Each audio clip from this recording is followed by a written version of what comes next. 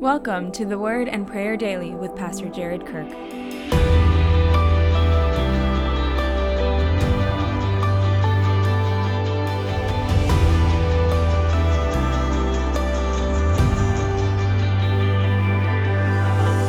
Colossians 2:11-12. In him you were also circumcised with a circumcision not performed by human hands.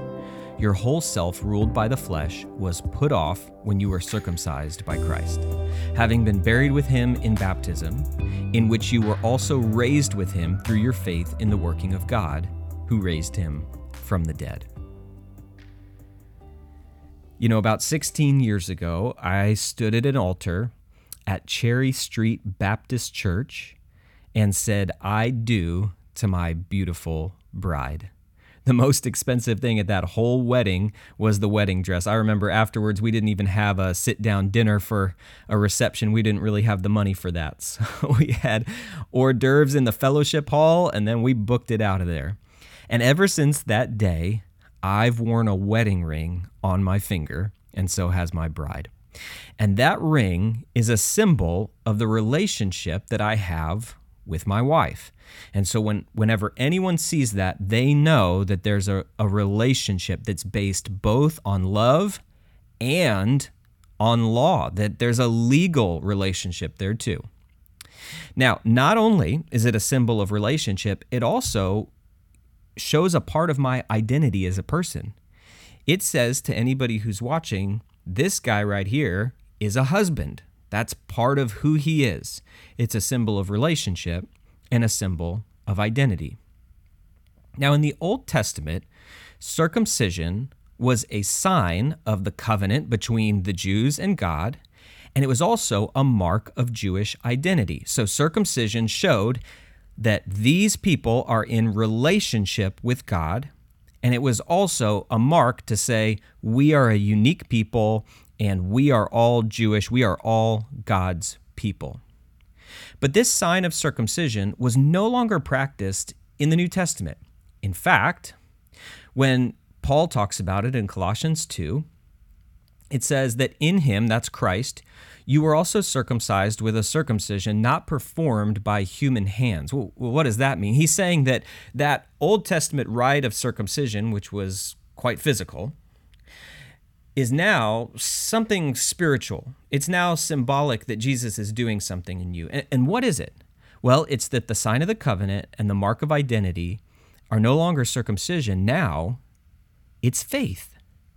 Now, when you have faith, you are in a covenant with God. You are part of God's covenant people.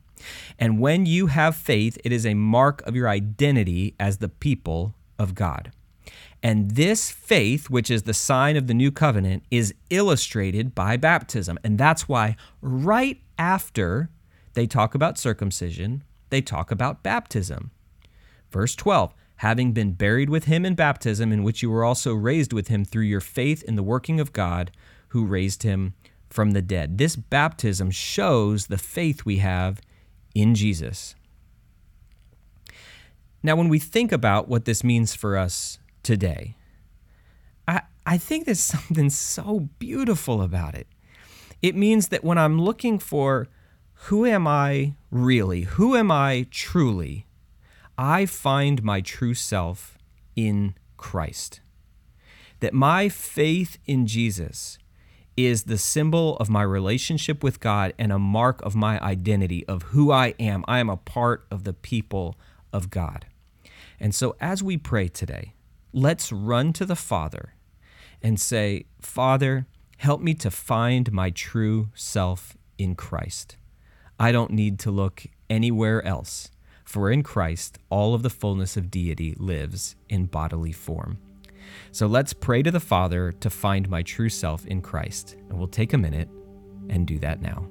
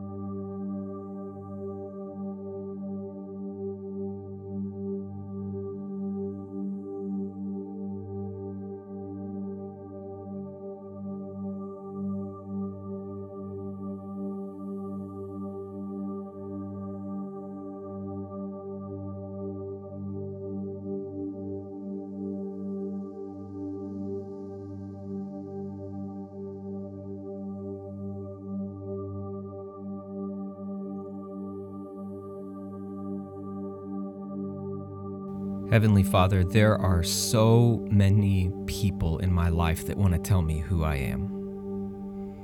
From the time I was little. And even now, there's companies who would love to tell me who I am so they can decide what I need and what I'm going to buy from them. There are so many voices in this world. And some of them good, and some of them selfish. But I pray you would help me to find my true self in Christ. Help me to know who I am based on my faith in Jesus.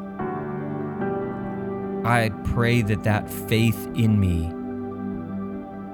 would give me confidence as I go through the day, that I would have assurance of my salvation because of it, and that I would be reminded that I'm a part of your people. I wasn't saved into a personal relationship with God. I was saved into a family relationship with God. And now I have a father and I have brothers and sisters, and Christ is the firstborn of many brothers and sisters. And so, God, help me to put away those voices that are false or that would lead me astray, and simply listen to you to know who I truly am. I pray in Jesus' name. Amen. If this content is helpful to you, please subscribe on Apple, Spotify, or wherever you listen to podcasts. To help get the word to even more people, please leave a review and a 5-star rating. God bless and have an amazing day.